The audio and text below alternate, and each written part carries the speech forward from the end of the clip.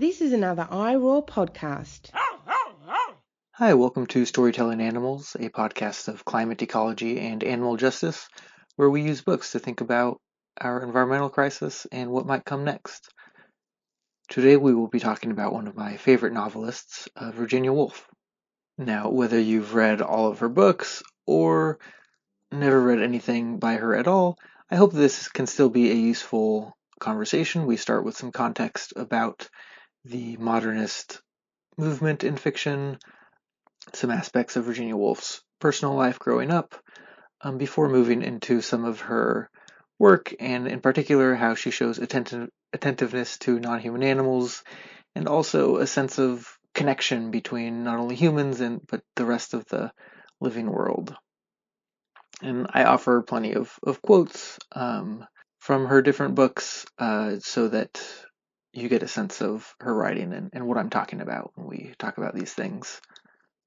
If you like, I've linked a short essay by Virginia Woolf called The Death of a Moth, in the episode description. If you like, you can read that to get a sense of her views on this stuff as well. The way she talks about the moth as part of this network of life. And to also help guide this conversation, I have invited Bonnie Kime Scott, who is a professor emerita of English and Women's Studies. She was previously at San Diego State University and the University of Delaware. She's the author and editor of multiple books on modernist literature and feminism and ecology, and one of her books is In the Hollow of the Wave, Virginia Woolf and Modernist Uses of Nature. We also talk about some of Woolf's engagement with the social issues of her day, feminism. She was very anti-war. She also wrote an essay that Bonnie brings up about an effort to ban feathers from exotic birds that women used to wear in their hats at the time, where Virginia is sympathetic to the idea that we should ban the birds, ban the feathers, but also a bit skeptical of why the movement was focusing on a luxury of women and ignoring all the ways that men who did the hunting and fishing and such were harming other animals as well. But for the most part, we stay to her fiction and talk a little bit toward the end of what we can learn as sort of a contemporary movement drawing on ecology and feminism. As a bit of background, to prepare for this interview, I read some of Bonnie's writings, but I also have just been a lifelong Virginia Woolf, or not lifelong, but a longtime Virginia Woolf fan. I first discovered her, she had been discovered by others, but I first started to read her in college. I made my way through most of her novels, as well as some of her nonfiction, and then more recently, with a group of friends, we did a Virginia Woolf book club, where we'd meet once a month or so to discuss one or more of her books, and we went through her whole oeuvre. And while I was doing this is really while I was starting to pay more attention to how themes of non-human nature and animals showed up in fiction. And so while I was doing that, I just kind of took a lot of photos and flagged parts of her books that seemed to be representing these themes, and I drew on a lot of these notes that I made for this interview. Oh, before we get started, as always, please consider supporting this podcast on Patreon. Please consider joining the Storytelling Animals book club. We are not reading Virginia Woolf this month, but we are reading Appleseed by Matt Bell. We'll be discussing February 28th. It's a work of fiction that, much like Virginia Woolf, I really like. So please consider joining us. You have about a month to read it, a little more. And also, happy birthday, Virginia Woolf, January 25th.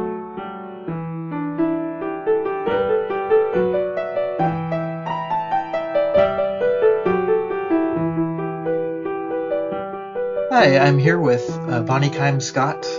She's the author of In the Hollow of the Wave, Virginia Woolf and Modernist Uses of Nature, and she's here to talk about Virginia Woolf and modernist novels with me. Bonnie, thanks so much for coming on the show. Delightful to be here. So first, I'm just kind of curious how you got started, became interested in this question of how non-human nature shows up in Virginia Woolf's writing.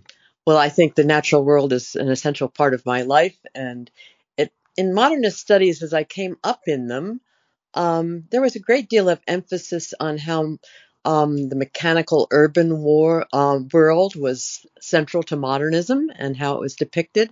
But I always saw at the edges lots of presence of natural characters, even within these works, or a certain discomfort with nature or whatever, which was an interesting sideline for me. One of the nice things about, well, and it was a challenge too, the period I've gone through in academia, and I was in it for quite a long time, I'm retired now, um, is that I got to reinvent myself a number of times.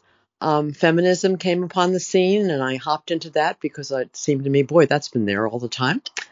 And then as we became more interested in ecological questions, I could range into sort of eco-feminist concerns, and that's what lets me land in this wonderful world of thinking about Virginia Woolf and a number of other writers within the context of nature. So that's how I ended up. I've always had a passion for two modernist writers, James Joyce and Virginia Woolf.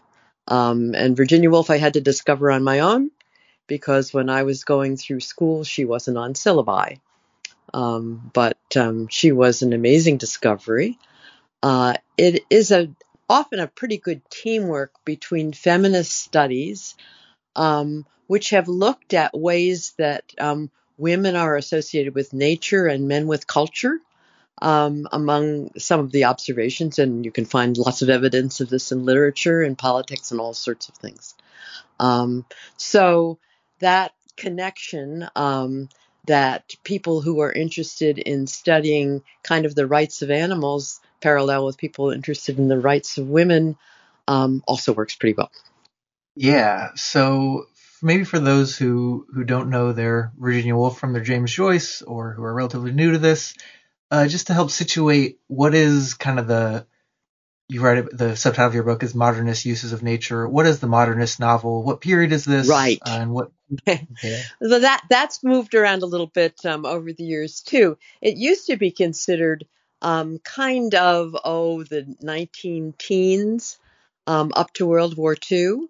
Recently, if you kind of look at the experimental methods, the interest in consciousness, and such that modernist works pursue, you can find early evidence of it even back into the 19th century and extending well into the 20th century. So the time span has expanded.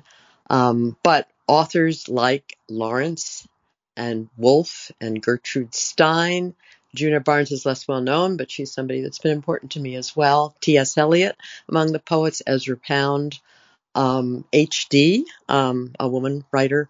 These are all considered modernist writers.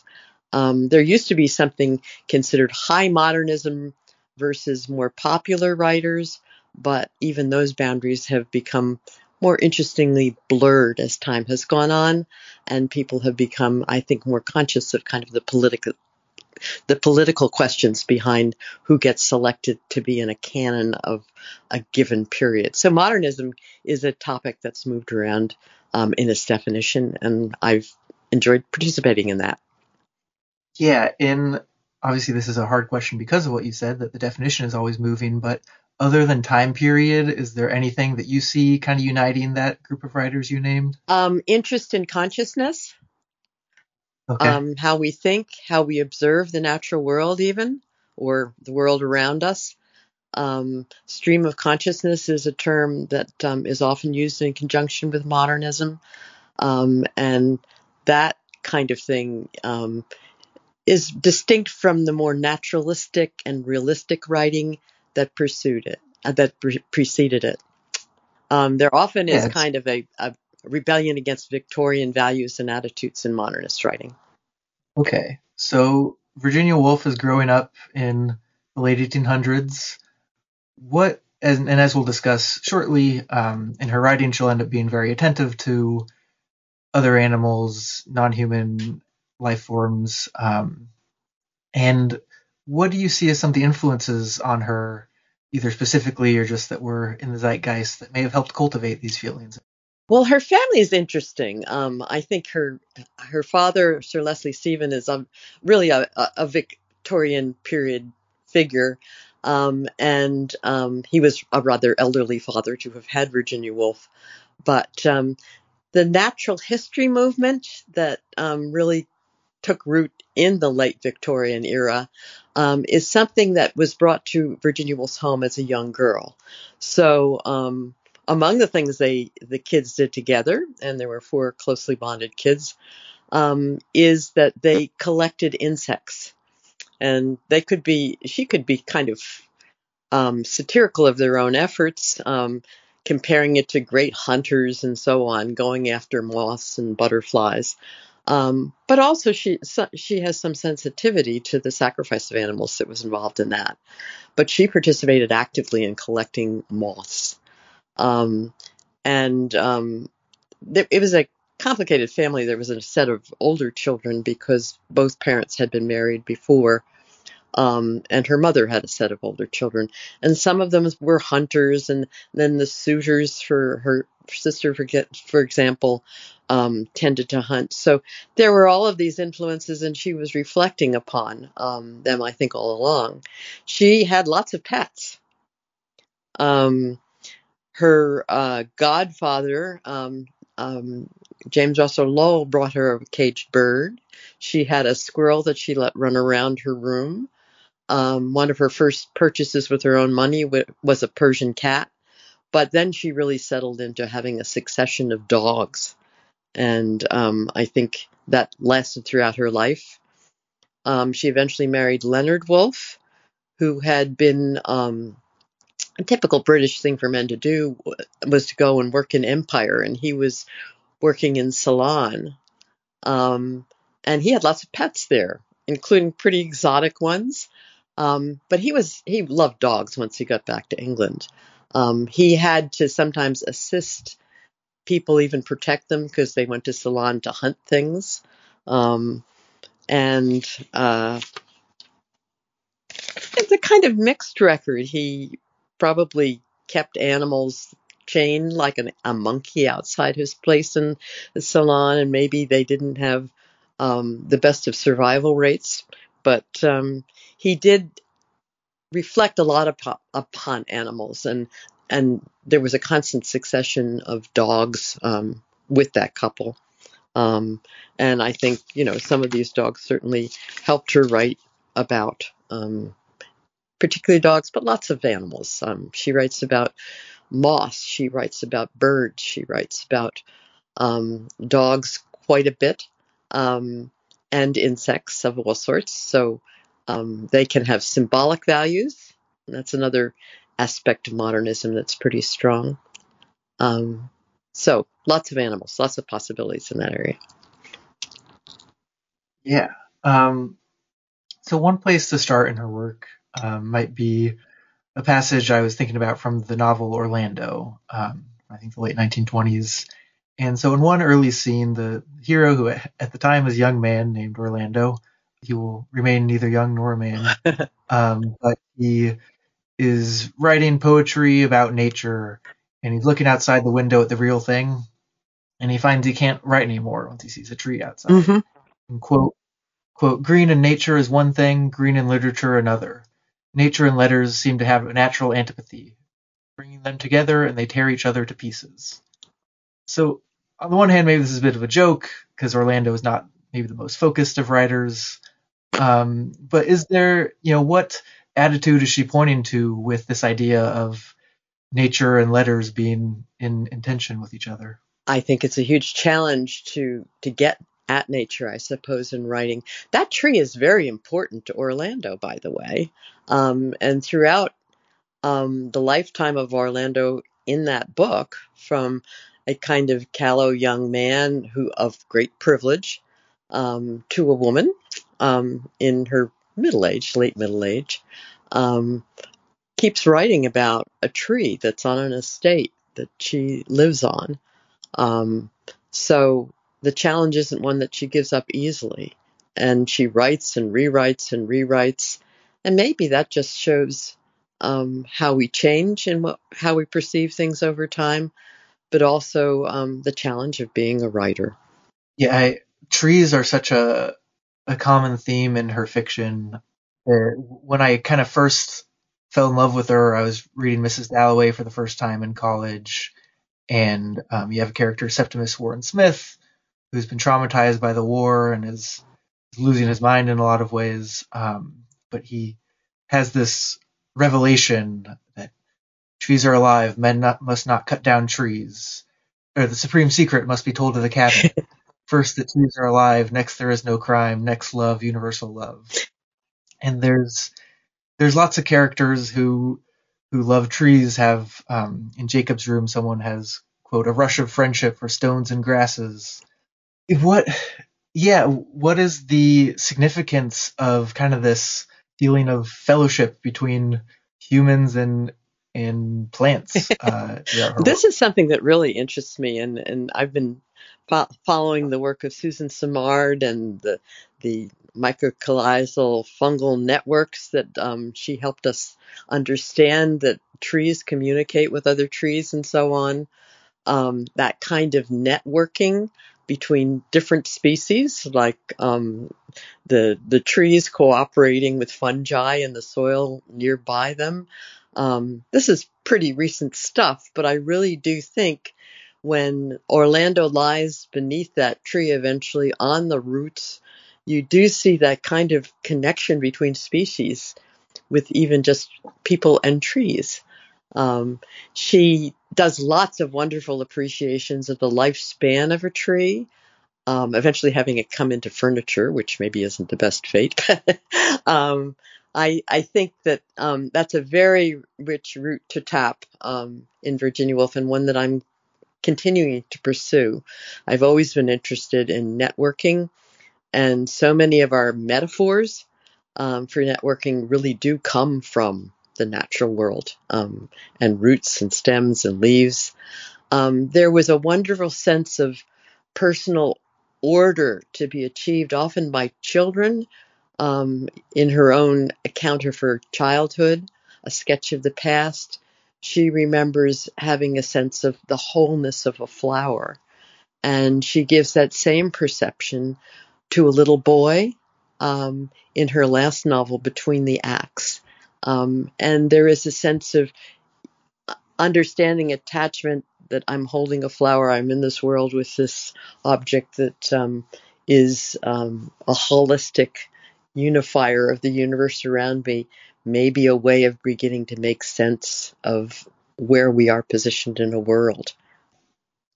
Yeah, I think there are many poignant moments in her novels that are about how difficult it can be to connect, and the failure of speech, to people talking past each other and not able to understand what each other really feel and mean.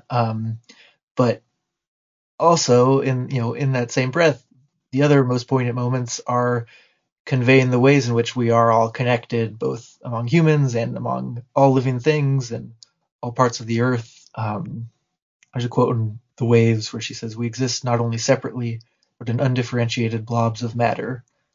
You mentioned, though, that she loves animals in particular, and approaches them throughout her novels and nonfiction writing as well. She has this brief essay about the death of a moth. Yes, it's a beautiful And one. she writes about the moth: "The same energy which inspired the rooks, the plowmen, the horses, and even, it seemed, the lean bareback downs, sent the moth fluttering from side to side of a square of the window pane." Yes, you almost live through the lifespan of that moth in a day. And of course, moths don't live very long, as opposed to butterflies.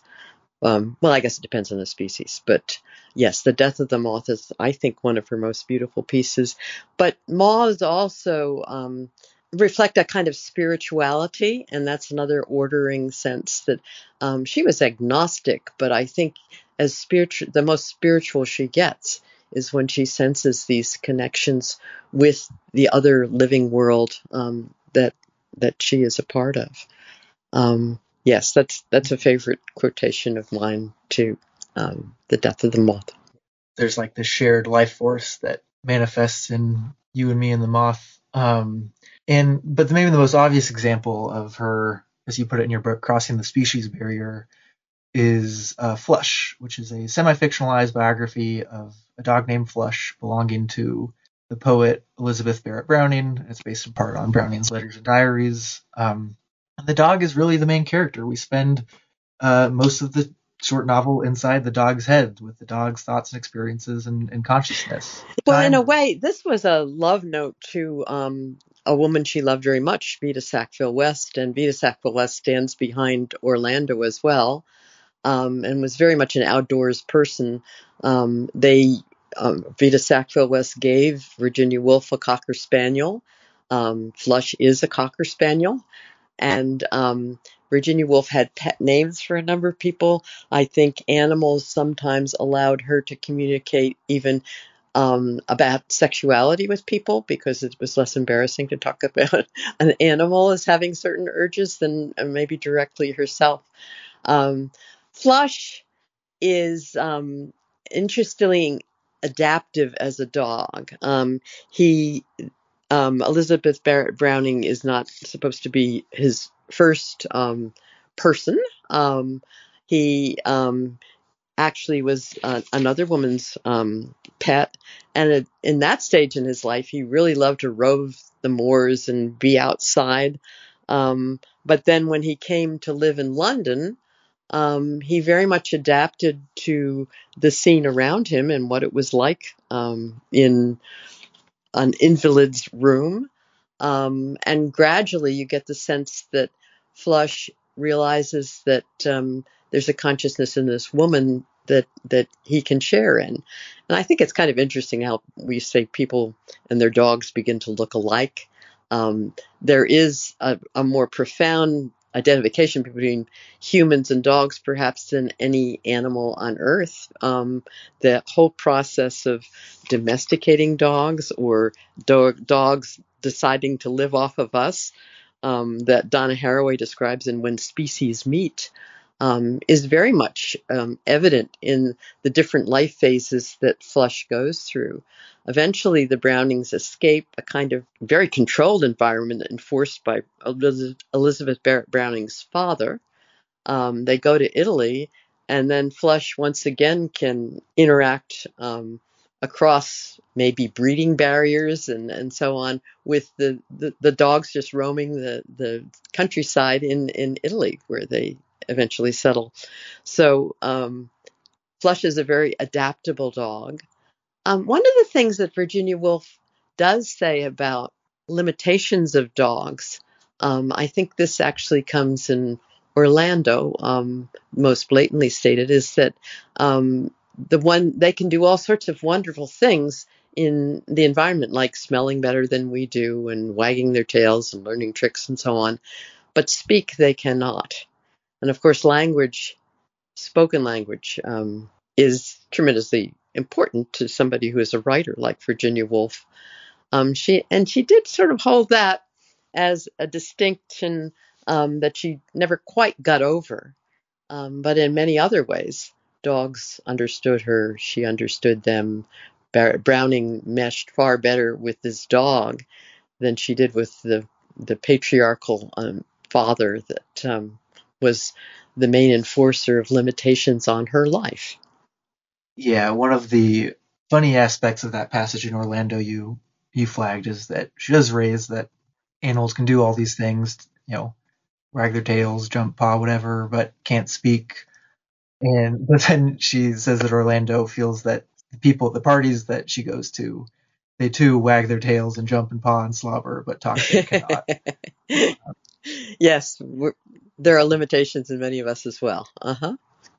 But yeah, she's attentive to Flush's well-being throughout these life transitions in a way that I think is remarkable, because on the surface, Flush is somewhat pampered and a superficially luxurious life of a lapdog, but you really feel that Flush is making a sacrifice in the indoor period, while they're still in England, that he's not able to go outside and run around and kind of do dog things. And then when he moves to Italy and is able to do that, it's so delightful. And I think there's a gendered element of her attentiveness to other animals as well.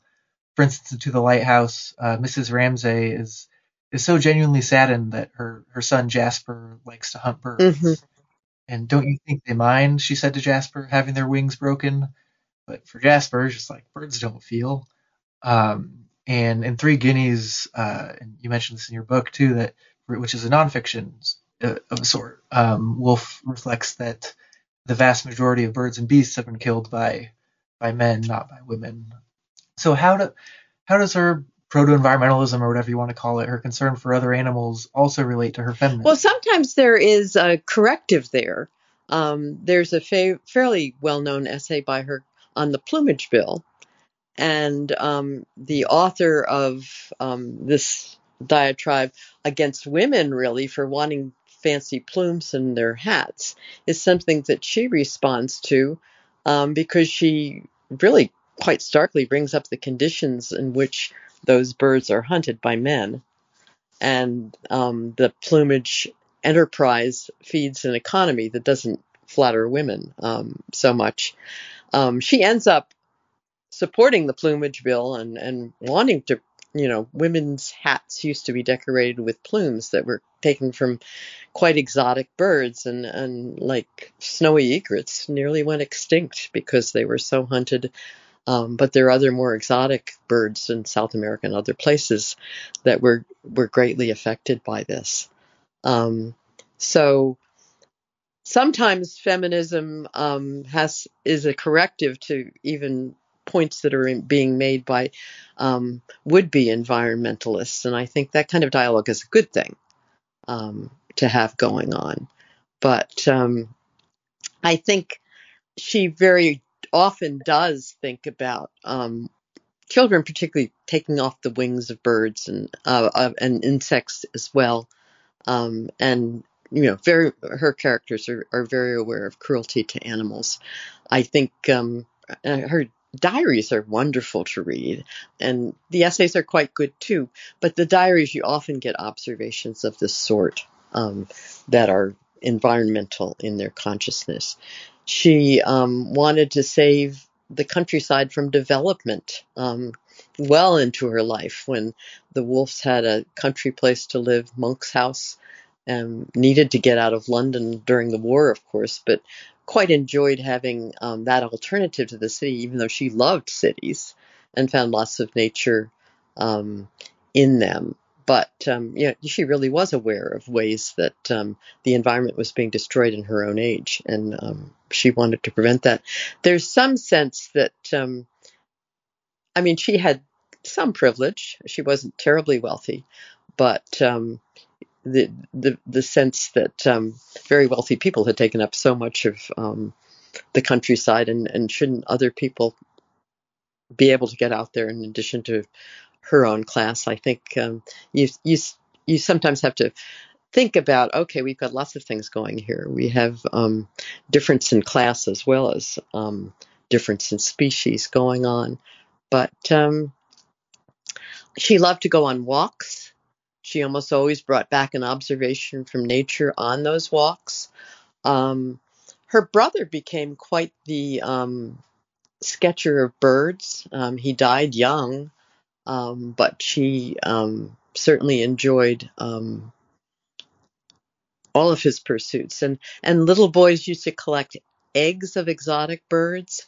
That's something that still is going on, I believe, in England, threatening species survival that are kind of fragile right now. But she had characters who were aware of that as a big problem in her day. The natural history connection, the sense of getting out and walking distances and always bringing back something observed, I think is very precious to her and really fed into her environmental concerns. I think it's interesting, Leonard Woolf lived longer than she did, certainly, and he was very aware of how much noisier the countryside used to be with insects and birds years ago, and how much quieter it had become. I think he lived to read Silent Spring. But that sensibility, I think, is something that they shared, and that's why they loved going out into the country. You mentioned Leonard living to read Silent Spring. Woolf was familiar with American environmental writers like Emerson and Yes. Thoreau. She wrote she had kind of a mixed review of Emerson and a more positive one of Thoreau. That's right. She was apt to find limitations in him as well, but I think she would really love the fact that he was a very keen observer, and she could certainly appreciate his renditions of nature. I think him as a perceiver of nature, she very much appreciated and probably benefited from. So you mentioned too that there's all these issues of class and gender that are interacting with environmental issues as well. She's also concerned about war and empire. Where does that aspect of her worldview fit into all this? I'm really not certain that I see that as a major strain. She certainly equated the pursuit of war as a more masculine thing. She was in the midst of pacifists who decided instead of going to war, they would work on the land during World War I. Much of the Bloomsbury group did that. In terms of empire, she certainly thinks about ways that empire has co-opted people and animals abroad, but and makes a mockery of the Navy at one point and so on. I suppose war is a patriarchal thing in her imagination, and it certainly is destructive of land and animals and nature.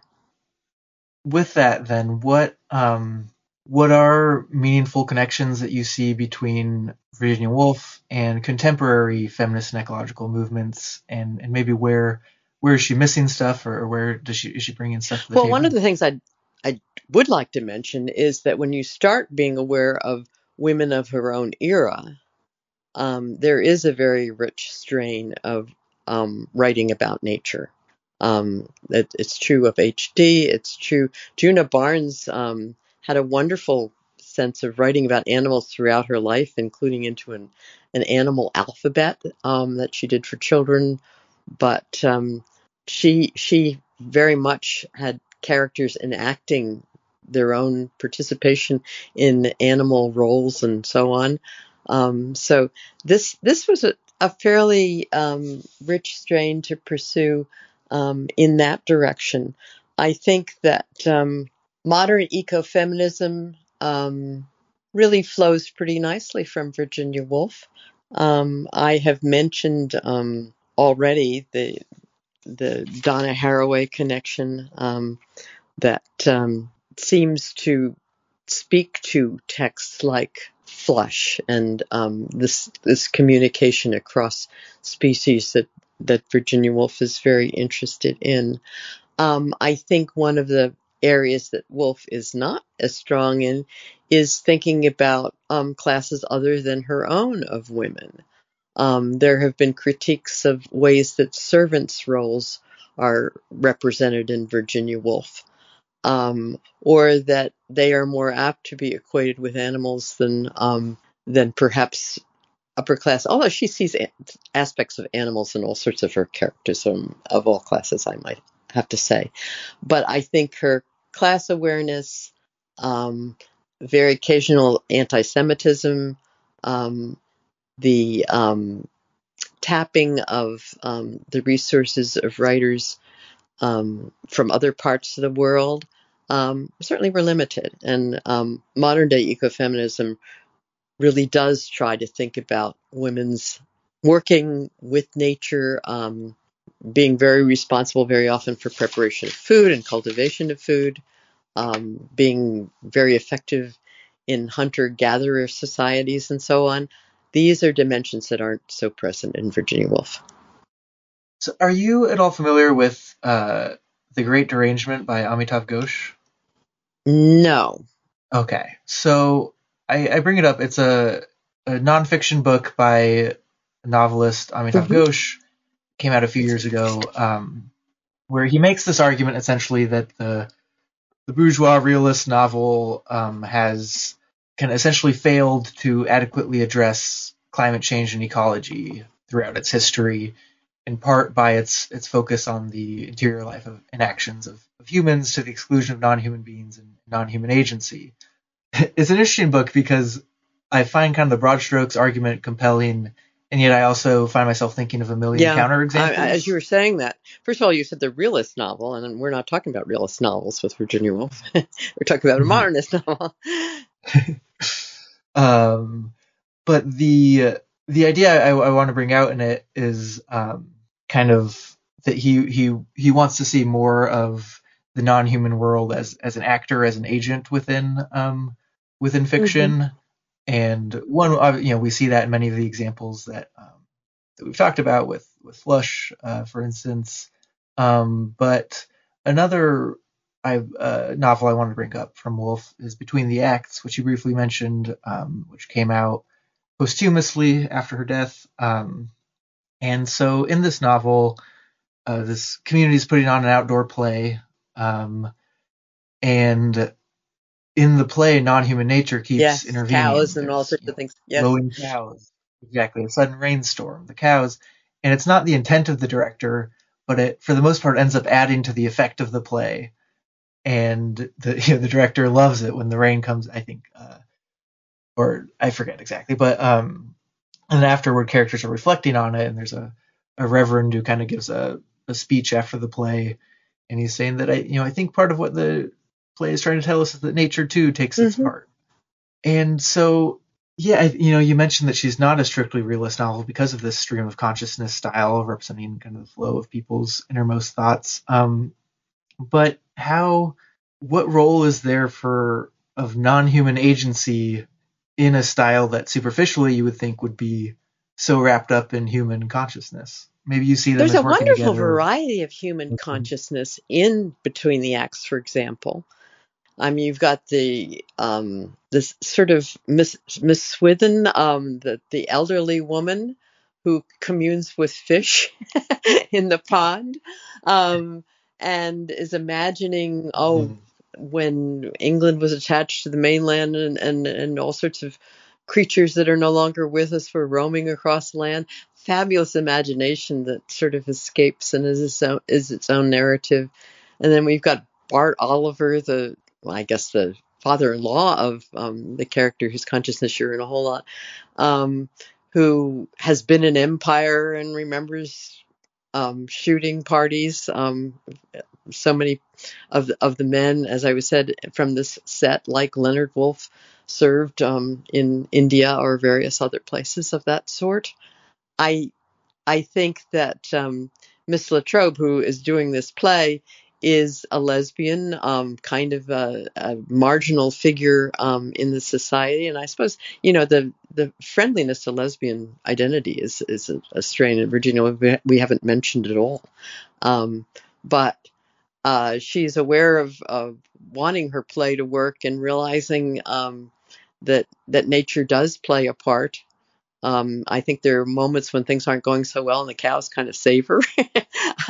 So I think that nature is constructed in all sorts of ways by all sorts of characters in this novel, including the little boy who sees the flower complete at the very beginning.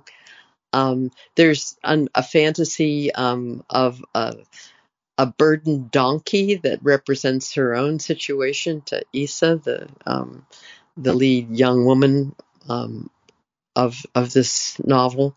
So I would argue you go at nature in all sorts of ways. Some of them imaginary and humans constructed.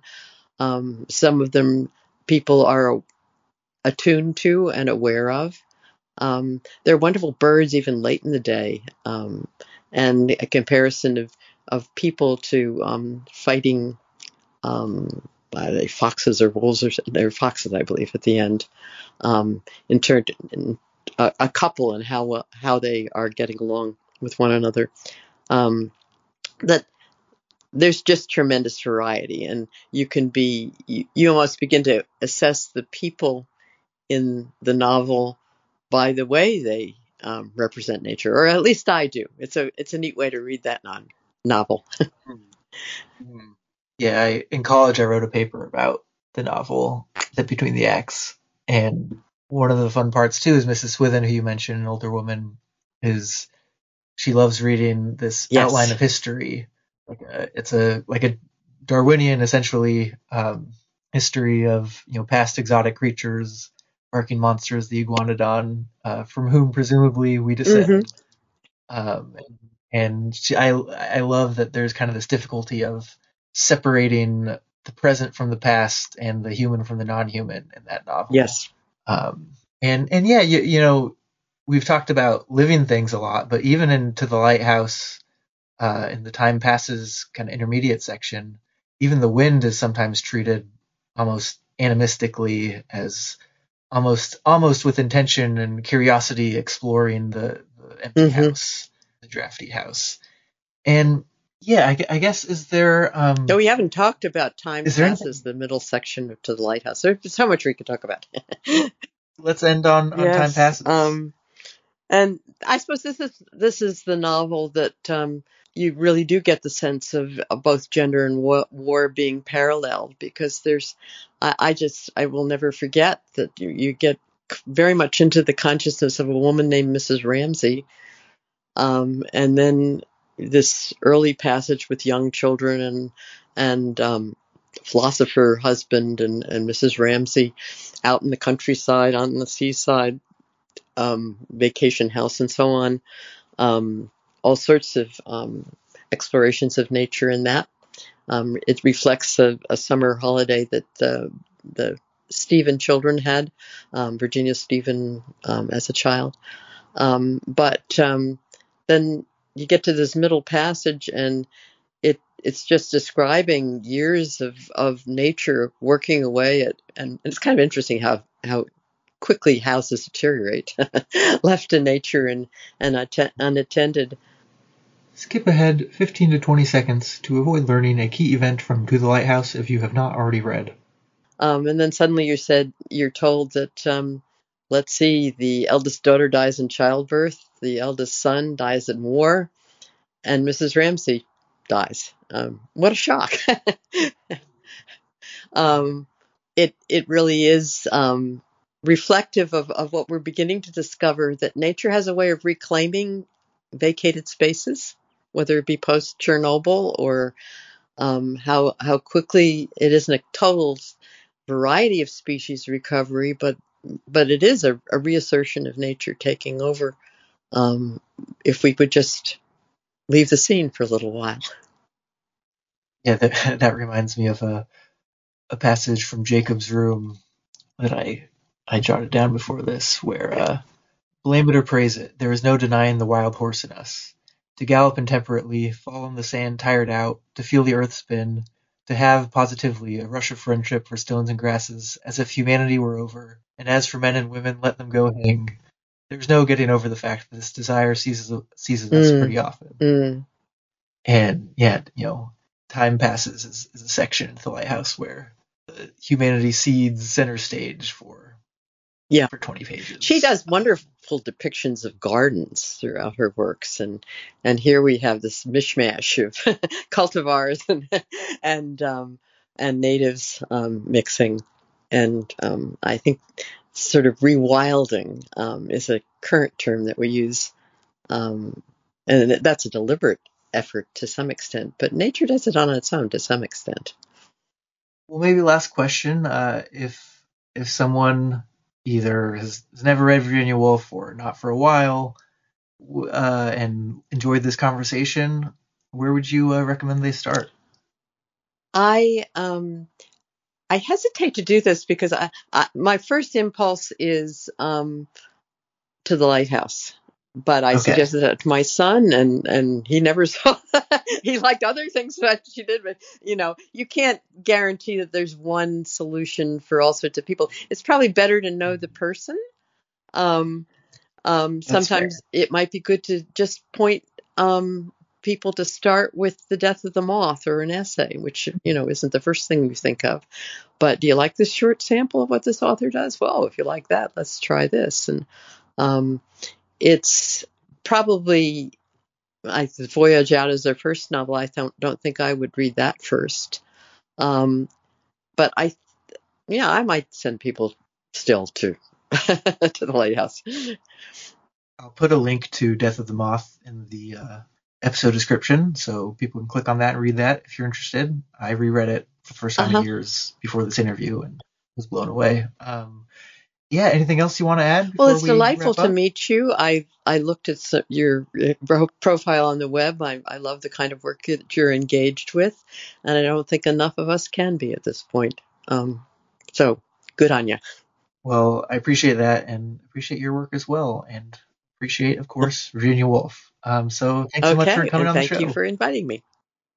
Hi, thanks so much for listening. I hope you enjoyed that, even partially so much as I did. And as always, feel free to like, subscribe, leave a review, share on social media, send it to a friend or family member. Any help getting the word out would be great. You can also sign up for my free weekly newsletter.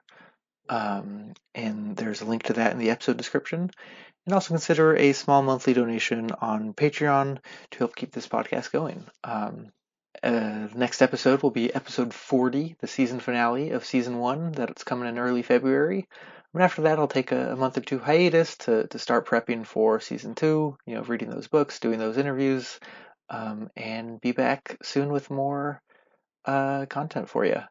So like I said, please consider that small monthly donation to help make season 2 as good as it can be. And please consider joining the Storytelling Animals Book Club. To join on a more permanent basis, you can subscribe on Patreon, but all subscribers to the free email newsletter, link in the episode description, can attend one meeting as a free trial. Our next meeting is February 28th, Tuesday at 5:30 Pacific, 8:30 Eastern, to discuss the recent climate fiction novel Appleseed by Matt Bell. There's a lot of interesting themes there about geoengineering and tech CEOs and techno-optimists and agriculture and control and manifest destiny and all sorts of good or not good stuff. So yeah, please consider joining us, and please consider having a nice day.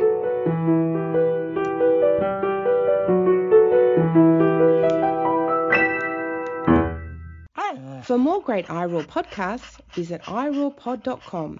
That's IROARPOD.com.